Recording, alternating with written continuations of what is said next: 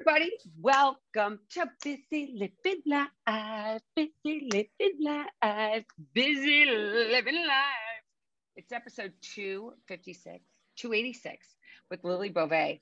And today we are sponsored by SoberLink.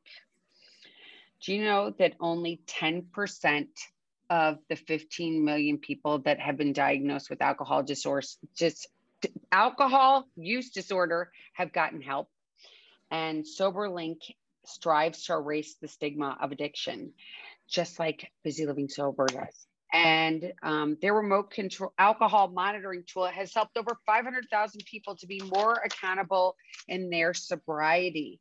I've teamed up with SoberLink to create the resource guide, Tips for Keeping Busy Living Sober for Those in Recovery.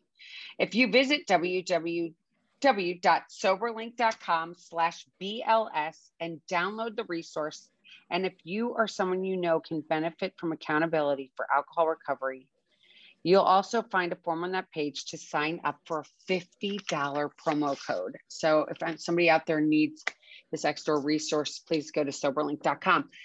And here we are back to our show, episode 286 with Lily Beauvais. And I've known Lily Beauvais since she probably doesn't even remember not knowing Busy, does she? No, I do not.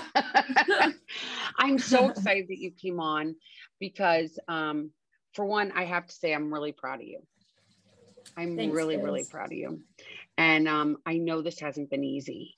And the one thing that people, we have this stigma, like I just talked about in that ad that I was doing, and the stigma that we have about addiction, and whether it be alcohol, drugs, or food, it tends to overshadow us sometimes, the stigma, doesn't it? Definitely. I've, I started probably struggling with an eating disorder at its core, as far as having symptoms and stuff, my sophomore year of high school.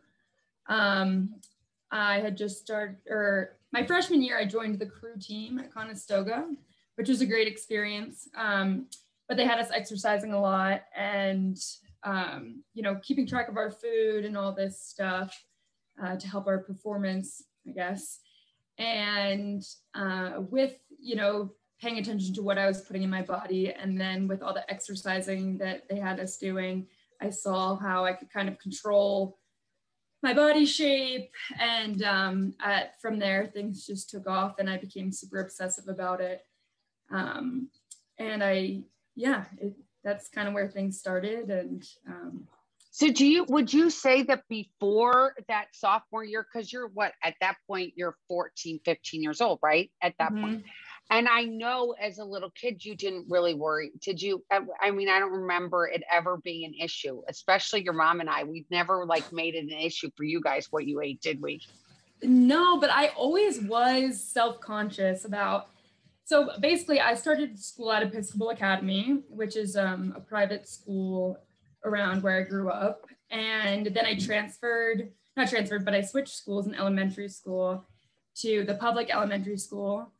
And I was always a tomboy, and I definitely, I never thought of anything wrong with my body really, but sometime around then, whether it was teasing or what, I got the idea in my head that I was overweight. And that's kind of when this whole paradigm shifted, where I started to feel, for lack of a better term, like that not enough feeling.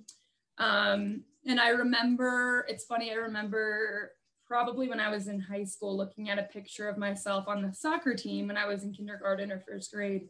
And it made me so sad because I flashed back to seeing that picture when I was in, when I got it, kindergarten or first grade, and thinking my legs are so fat. So it's just weird. Somewhere in those developmental years, I got the impression that my body wasn't the right size and I was unlikable or whatever. But I mean, I had a great childhood. It's just, that's something that I felt insecure about.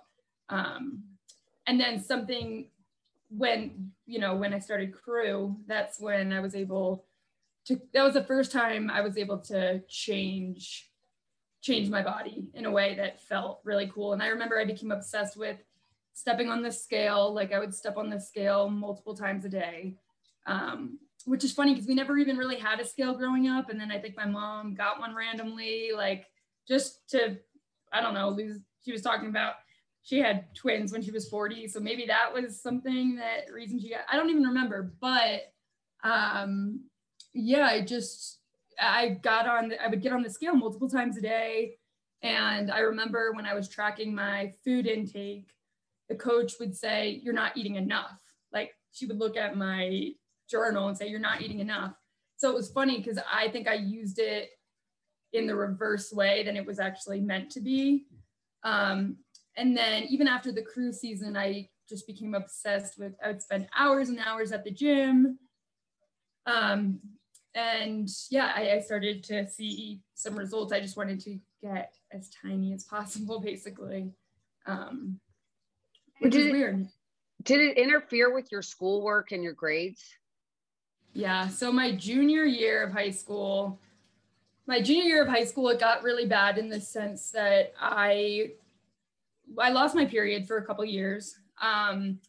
I stopped going out with my friends completely. I had a boyfriend at the time. And I think that was actually a great relationship that I had. I don't think it impacted the eating disorder in a negative way at all, but he was the only one I would spend time with outside of my family.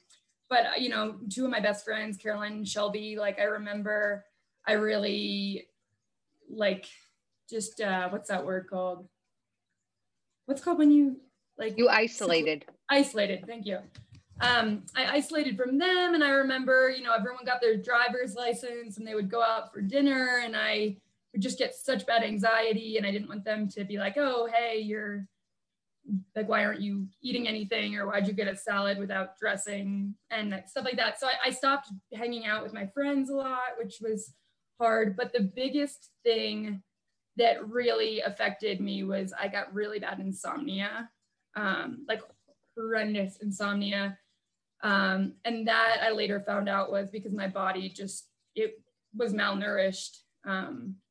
And something about it was keeping me up at night. And it was the worst thing I'd ever experienced. And that was a time where I was kind of, once I had done a little bit of reading and been like, okay, so there's a chance that my eating disorder could be connected to insomnia. That was one of the biggest motivations to get help, because I couldn't sleep. It's the worst thing. It was the worst feeling. And then, yeah, my grades, I was like a straight A student my first 2.5 years of high school. And I remember when I took my SATs, my first couple times I did a lot lower than when I took them my senior year, and I had started recovery for the anorexia. I guess I called that part of my journey anorexia. I had started like being more not as malnourished and eating more regularly. And it was so crazy. My scores went up like 200 points. And I remember my mom and I just looking at them and being like, wow, a lot of this must have been due to the fact that you were unable to focus. I was cold all the time. Like it was just brutal. But I also didn't want to give it up. So that was kind of the first leg of the eating disorder. And your mom knew about it, right? Your mom knew what was going on, and it's very hard to help, you know, your child if they're like doing it in secret. You know what's going on, and it's not like you can lock you to, like, chain you to a radiator and say, all right, this is where she is, or put you in the basement. So you went and you did well in the SATs. You got into college. Yeah, and actually, so what was weird, I think my mom and dad, they didn't see day to day what was going on because they lived with me. So they couldn't see that like I had lost however many pounds, and they couldn't see, there were a couple of things they couldn't see. The only thing that I remember telling them, I think it was right before Thanksgiving, one night I was supposed to be studying for a test, and I was just on the computer and I was like, okay, sorry, rewind. So for a couple months, I was regurgitating basically everything I would eat. And so I went and I went to the doctor and they did like an endoscopy and a colonoscopy because they wanted to make sure that I didn't have any cysts or anything going on with my digestion that was causing me to basically throw up every time I ate. So I went and I got all those tests and everything came back fine. And I think in my head, I was like, oh, you know, I have acid reflux or I have this, and this is why I'm throwing up. And that was also causing me to like keep weight off. And I just remember fast forward to that night before Thanksgiving, I'm supposed to be studying for a test. And I was like, just reading about bulimia. And it was starting to like finally come to the forefront of my head, not just a thought anymore. And I went in and I told my parents, and I was just saying, I was like, hey, I think this isn't a digestion thing. I don't think it's acid reflux. I think I have an eating disorder called bulimia. And it took, my mom was always super, like both my parents were always super supportive, but it was brand new to them. They didn't have any experience of that. My mom's dad, Franklin, who you know, he had alcohol, like he was an AA and he had been sober for many years, but other than that, I don't think they had any, you know, first experience with addiction. So that was kind of the first exposure. And then I would say it was like it was a roller coaster for them, for sure. It was really upsetting for them to see from what I remember, but, and then I went to college, and that's where things kind of started to change, because once I became a little bit more nourished. Then my body was like, after being starved essentially for 2.5 years, it was like, I want to eat everything all the time. And that's when the bulimia really became an issue.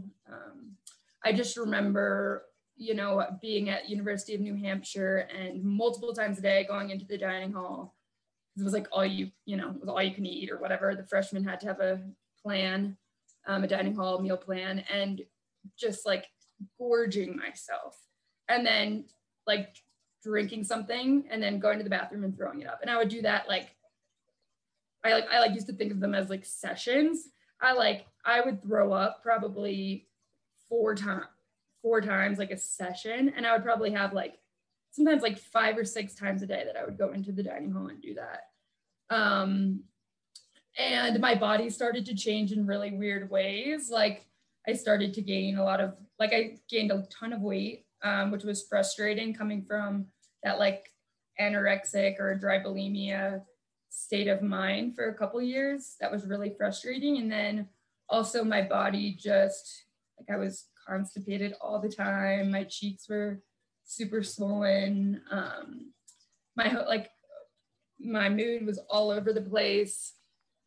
But I remember one day being in the bathroom of the dining hall at UNH, and like I just felt something really weird in my chest. And that was the first time I was like, this could be really dangerous. Like, I don't know if my heart like skipped a beat or what.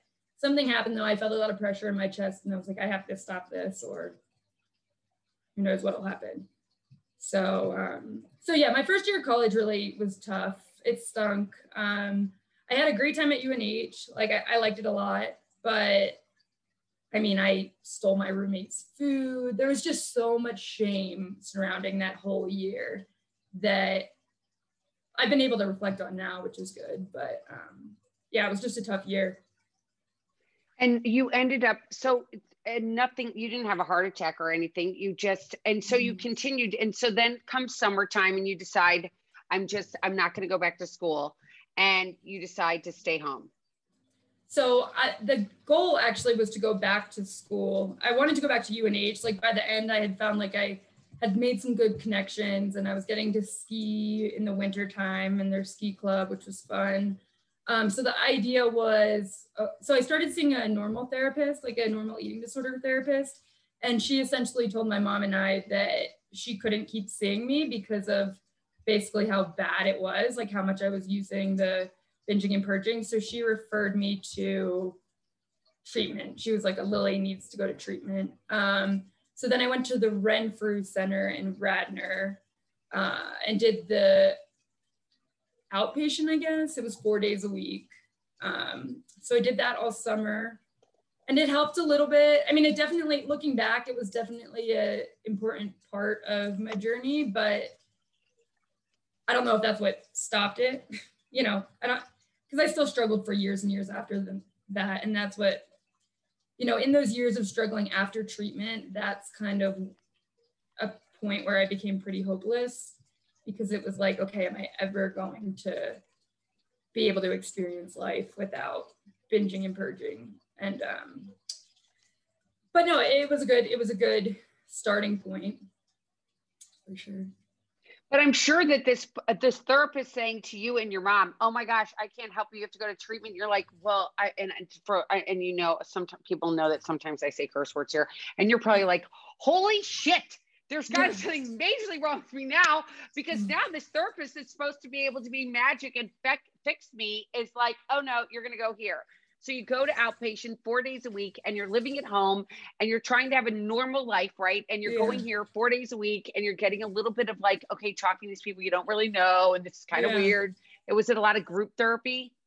A lot of group therapy. And what I struggled with a little bit with it, and I don't know if they've changed this framework, but a lot of it seemed to be focused on like a lot of the group discussions around eating disorders and like topics seem to, you know, revolve around anorexia. Like that's how I was interpreting it, because it was talking about fear of food and stuff, and like topics like that, and how to deal with those sorts of things. And I was like, I'm scared of food still in some ways, but at that time I remember wishing there was a little bit more of a curriculum geared towards bulimia, or maybe like if they had separated two groups, like people that struggled with, it's all intertwined, like for sure.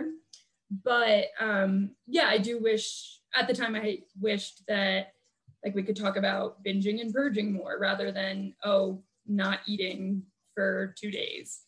The other thing that I found really hard, and I know my mom struggled with this as well, at first, when I saw that first therapist that I was talking about before, who was lovely, wonderful. And then at Renfrew was, well, I take that back. The first therapist I saw had experienced an eating disorder and had recovered from it, which was really hopeful to hear, because when I was at Renfrew, after that, the therapists, I don't think they weren't able to disclose their story.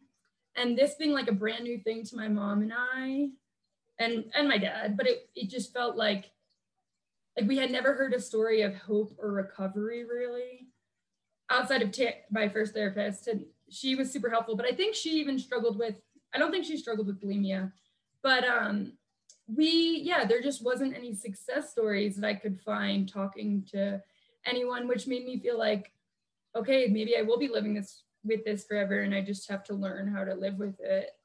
And that stunk, because that was just like having to exist like that, even when it became more and more spread out, it was just such a vicious cycle, which I can imagine a lot of people feel with drinking. And it just felt hopeless at some points.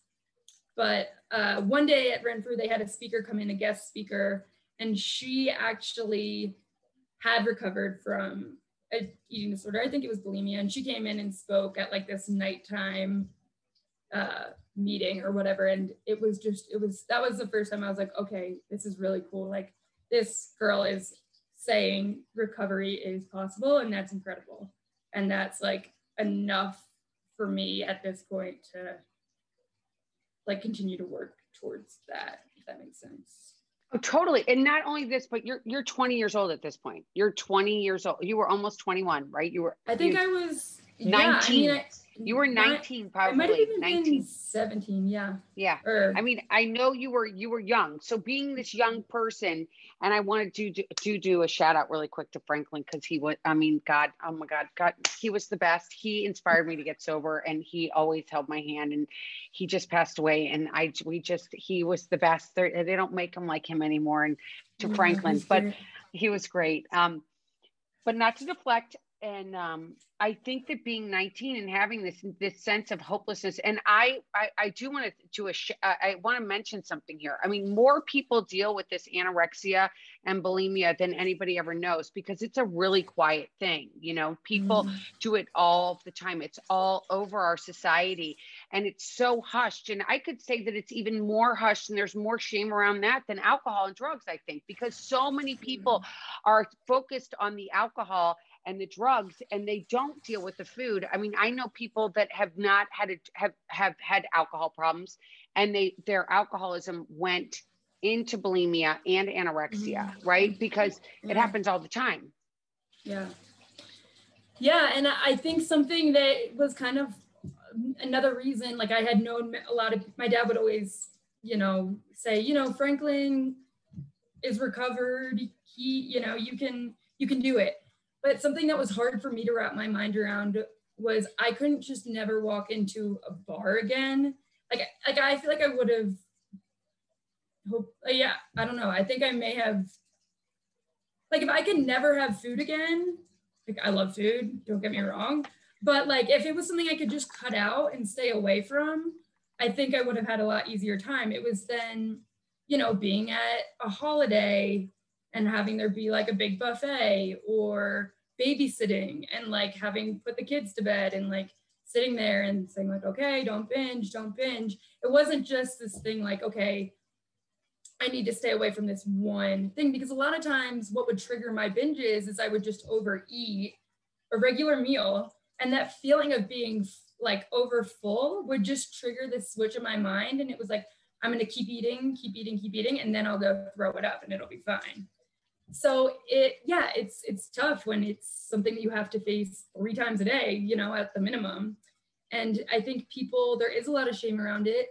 And, you know, there's been more awareness now that not all body types, not all people with an eating disorder have a certain body type. Like when my eating disorder was the worst, I did not look like I was about to keel over and die because I was so thin.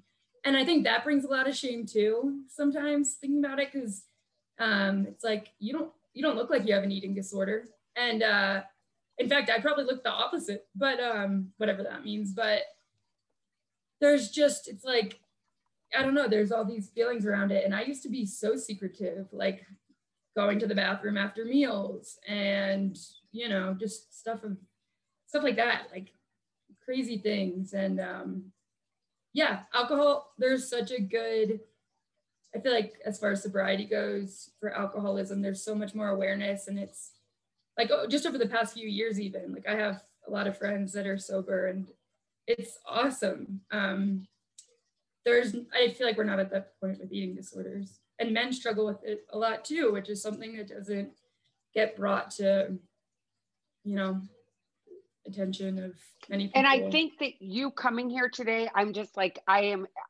don't understand. It's just amazing that, that we're doing this today. And I can't thank you enough for doing this, because I believe, just like you said, I mean, alcohol is one part of your life, but food is like, for one, it's the main focal point of a lot of families, right? It's get-togethers. It's all about, I know my mom was always about, all right, what are we having for this meal? I mean, we would just finish breakfast and it's like, all right, what's for lunch? All right, what are we doing for dinner?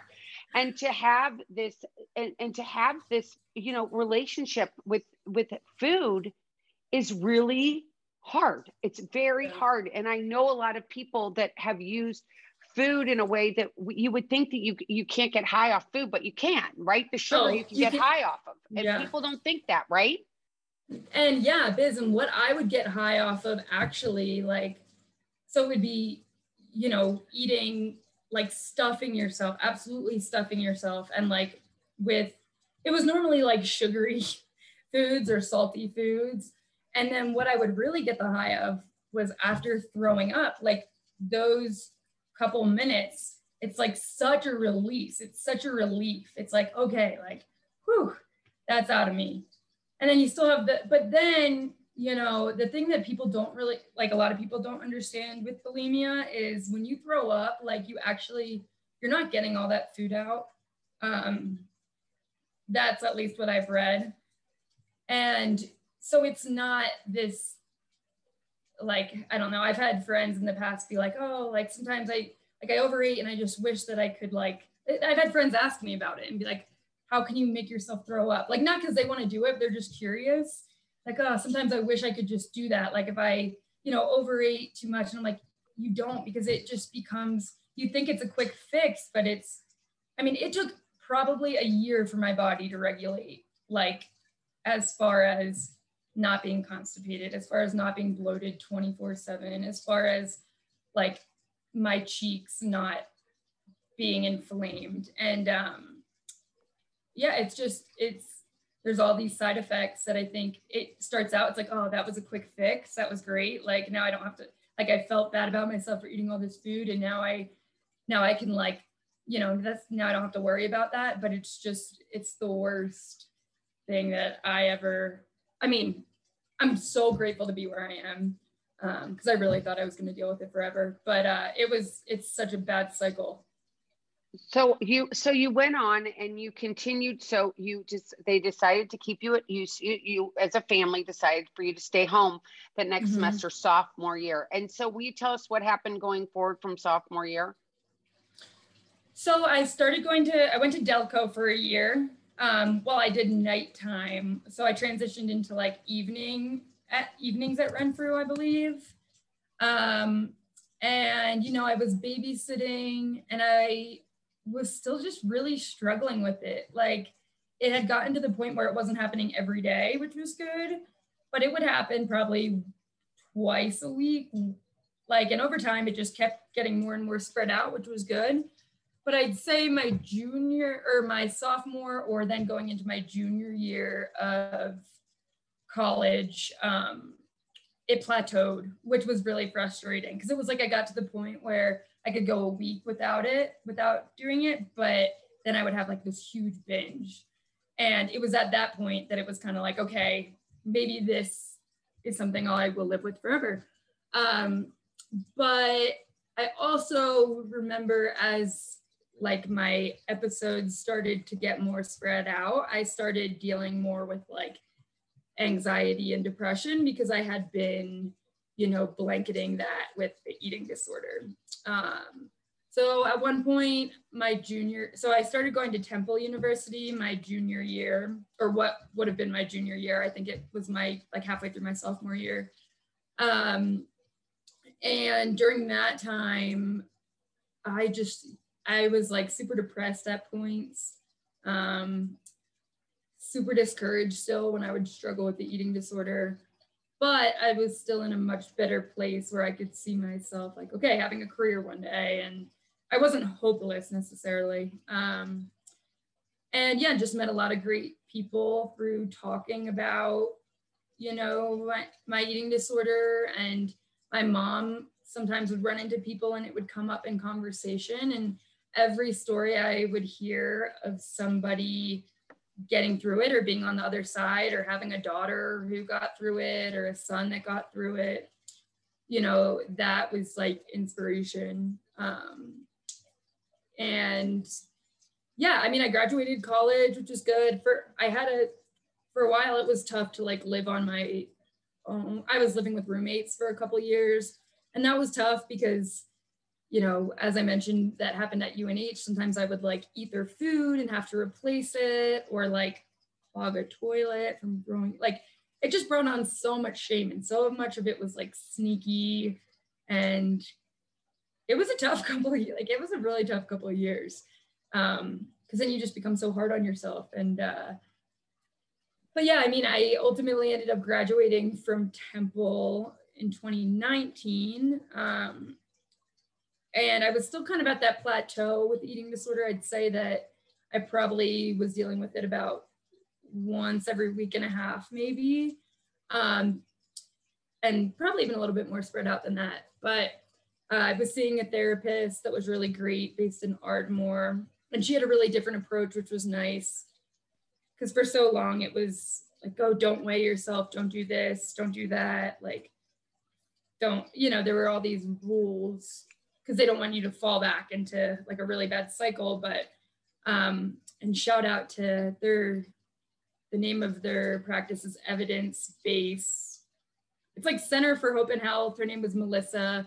They're in Ardmore. They're great. But, you know, part of their treatment was like every week when I would come in, I'd get on the scale, and then you'd see that number, and then you together would like process how it feels, and like working around some of the beliefs I had around that number, or how just seeing in patterns. I remember one of the things, like one day I came in and it was like 2 pounds lighter than I had been the week before. And she's like, how does that make you feel? And it triggers like this like super happy emotion. And it's just funny because she's like, I don't know, it's hard to break down, but you know, she just points out like, what's the difference between that and last week? And there's not really a difference. And I feel so bad for, like, my little sisters are 14, and I don't feel bad for them specifically, but it's hard growing up with social media. And oh, I want to get to all that. I want to get to all that, but I want to get to where, so you graduate, you're going to see this therapist, and then what happens? And then what do you do? So I moved, so the summer before I graduated, I moved to Breckenridge, Colorado to work for the summer. I had always thought that the mountains, like I would really enjoy the mountains. So I moved out there, worked there for a summer, and the eating disorder, I was doing pretty well with it. That was the first time I started to see like drinking kind of affecting my eating disorder, because I would drink a lot and then come home and binge to sober up and then throw up. So that was the first time I kind of experienced that, where that could kind of go hand in hand, that co-addiction. So that's when I kind of reconnected with you at one point. I took a little break from drinking, but overall it was a great summer. And then I came back, finished school, and wanted to go back to the mountains before finding a real job. So I moved to Telluride, Colorado, which is where I am now. And something about it out here has just been, I don't know if it's like not as much emphasis on like how I interpret it as like looks and stuff, even though that could definitely be in my head, but just being able to be active most days and enjoy the scenery. The mountains are pretty humbling. So somehow I'd say being out here, my eating disorder has become almost a non-issue, which is really incredible. So how long has it been since you've had how long have you gone? So I had a little bit of trouble around right before the holidays. But now I go like months without struggling with it. And it's hard to say, like I made a post on Instagram a couple weeks ago, or a couple days ago, or whatever, last week. And it's hard to be like recovery. Like, I don't want to be like, oh, I am fully recovered, because it is still a thought sometimes. And like when I drink, it still can be a thought. And when I'm at a holiday or a big meal, like it can still be a thought. But the ability to be able to sit through it and not go act on it every time, and then not feel that shame the next morning, is just incredible. Like, I truly thought that my world would revolve around food for the rest of my life. And it just doesn't, which is really cool, which is what I like would want people to hear. And I truly believe now that there's going to be a point, like, I think I might always have a little bit of the obsession, you know, just like those thoughts around food, or more, it's more so body image now than around food. Like, I used to be terrified of bagels. Like, I would not eat a bagel. And like, I just had a bagel for breakfast this morning. And like, it's like, I laugh with my mom a lot, and I'm like, gosh, it's so nice to get through a holiday and not be in my aunt's bathroom, which like is kind of disturbing, but like, that's what would happen. And it just, yeah, it's just incredible. Like, I feel so grateful. And I don't, you know, my family's been super supportive. And, you know, my mom, like, I think my dad had a hard time of understanding like why I couldn't just stop. But I mean, they were both there the whole way. And it's just really cool to be where I am. And yeah, like I said, to share that message that like recovery is absolutely not linear. Like, there were weeks that I would do really well. And then there were weeks that were the worst weeks of my life, it felt like. And for a while, I wished that my boyfriend was like, don't go on there and ramble. And I'm rambling. But there was a time that I wished that I had just gotten help right after the anorexia, that I never had to deal with the bulimia, because the bulimia felt so much more like it felt like it changed my body so much more, did a lot more damage to my body. And that was really frustrating. But at the end of the day, having like gone through both of it, I think I don't know. What doesn't kill you makes you stronger, number one. Yeah. Number two, there's a promise in the AA that is you will no longer regret the past, nor which to shut the door on it. Yeah. And there's so many things I want to bring up. So are you ready? Because here goes Busy on our talking side. So when you were talking about your feelings that came up, it's such an inside job, just like alcoholism, right? Like, because alcoholism, it's, I haven't had a drink in almost 16 years, but to say I haven't thought about it would be a lie, right? Like I say, I think about it. I mean, I was telling somebody, I actually have told a lot of people this, a couple of weeks ago, I was going through a really hard time, and I like to go to in-person meetings, but because of COVID, I couldn't go. And I went to the doctor and I'm like, yo, dude, can I get a blunt? And they're like, what? And I'm like, yeah. And I never even liked smoking weed, but I was like, but I wanted those feelings, right? It's the goddamn feelings that get overwhelming, right? And it's just like, oh my gosh, these feelings, what can I do? I just want to make it go away. And the euphoria that you talked about, when you get sick, it's like, oh my God, these endorphins just came up, right? These endorphins, I feel so much better. And it's so fleeting, right? It's so fleeting. It's just a matter of minutes, not hours and days. And I want to tell you, I don't know if you probably do not watch, and I'm a glutton for punishment, but I do watch The Housewives of New Jersey.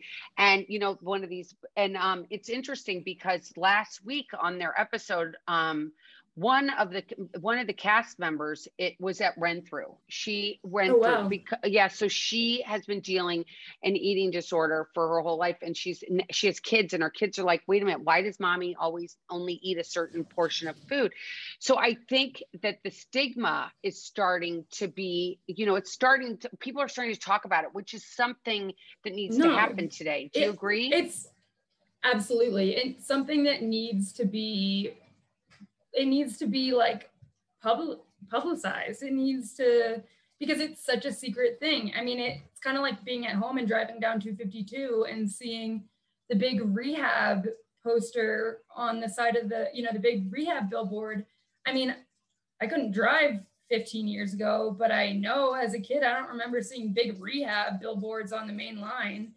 But it's stuff like that might get someone to think more about what they're going through and that they're not alone. And, like I said before, my experience with an eating disorder, I mean, I'm sure like the obsession part started before high school, like the body image, the overeating, the feeling shame, and people, like the fact that it's on The Housewives, I think is really important. Like there needs to be more exposure around it. And we don't have that yet. And especially for males, because so many people struggle with eating disorders.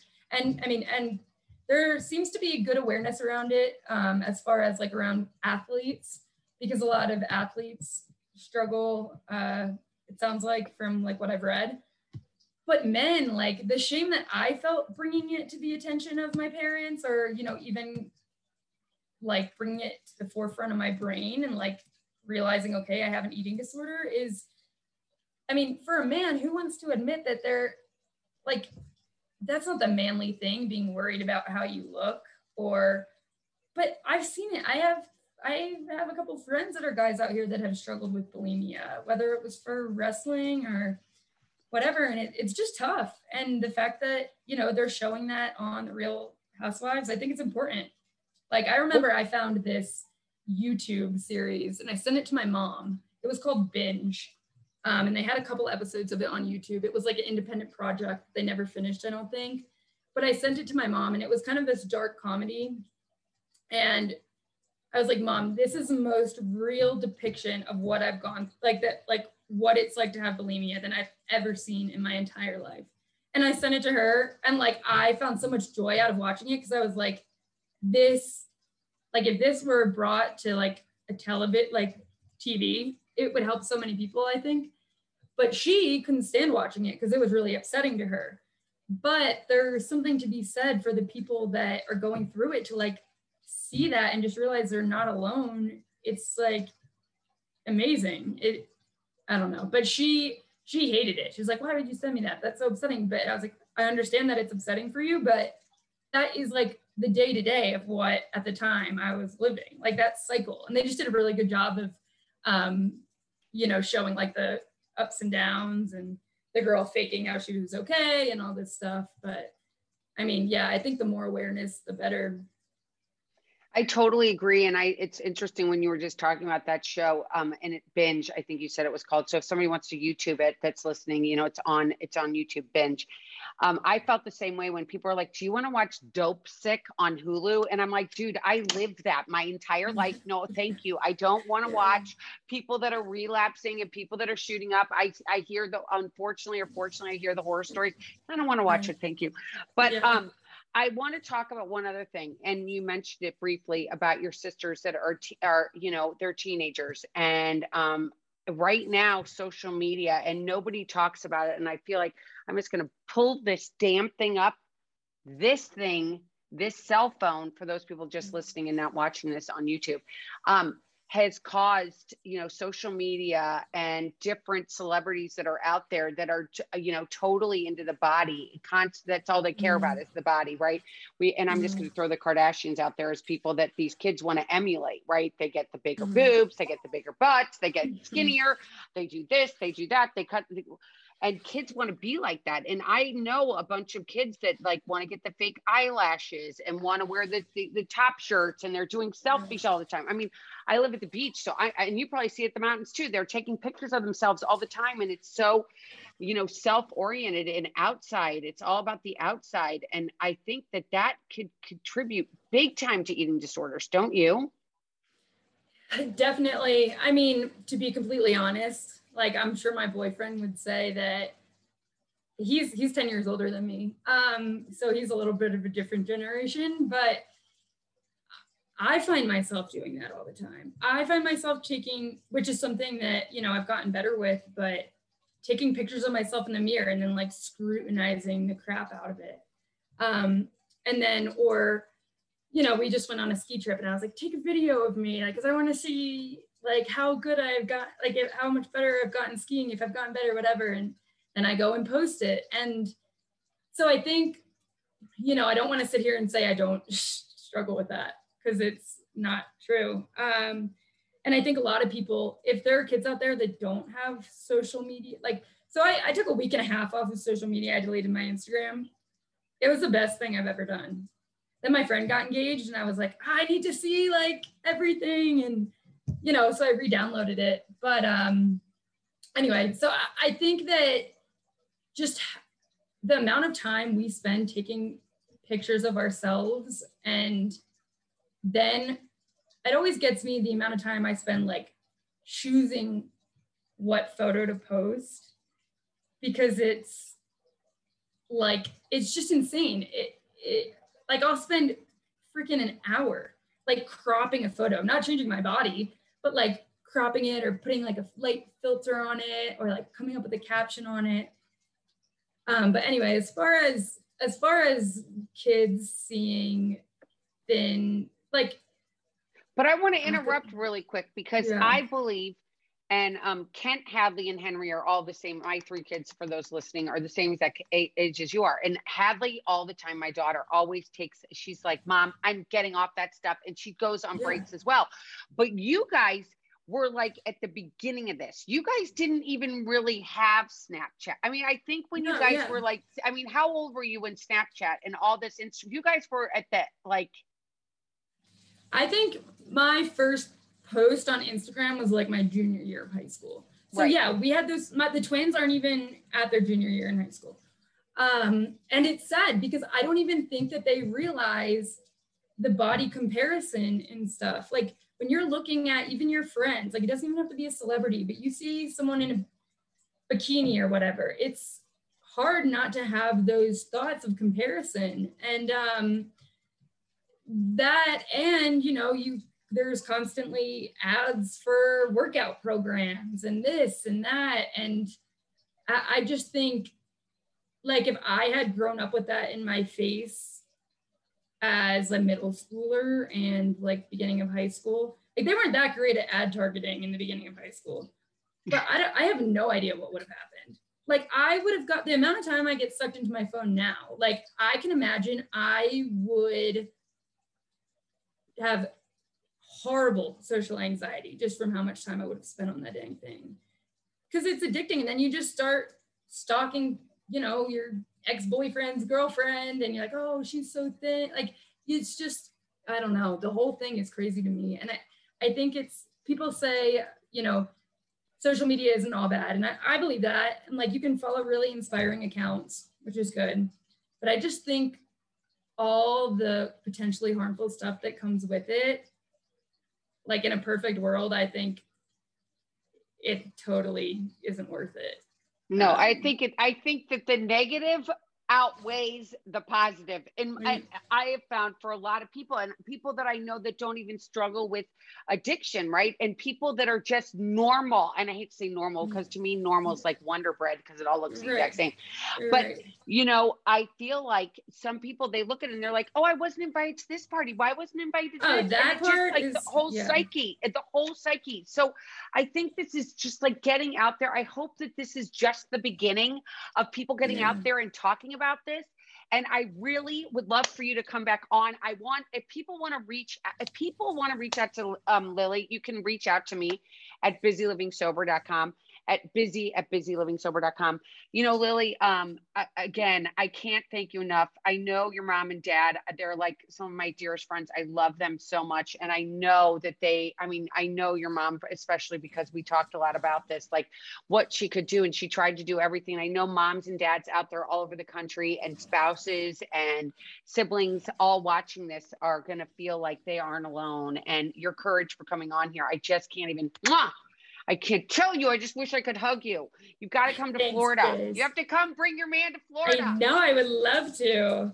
And honestly, Biz, I just want to say one more thing. Like, if anyone wants to have a conversation, like, again, that is like what helped me. So if anyone ever needs my phone number or anything, or just wants to hear about someone that's like, I like to consider on the other side of it, don't hesitate, because that is, you know, that's what kept me going for sure, which is great. Well, I'm going to put your Instagram tag. We're not going to put your phone number or anything like that on there because we don't want anybody to just call you. But we will put your tag on there from Instagram. And it's so important. I can't even tell you how important this is, because I know a lot of people that have battled this a really, really long time. I know someone that just nobody knew. I mean, she would go to Wawa, you know, and just buy a ton of crap and just go home and just make herself. I mean, it's just like alcoholism, right? It's just another thing to put into our body and, you know, take us away from these thoughts. And to know that there is a solution is huge. And congratulations to you.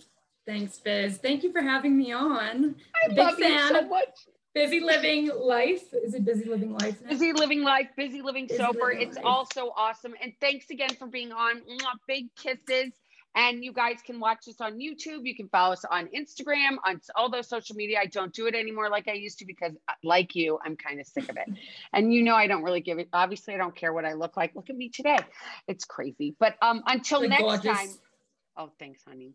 Love you. And until next time, keep getting busy, living sober. Bye-bye, everybody. Take care.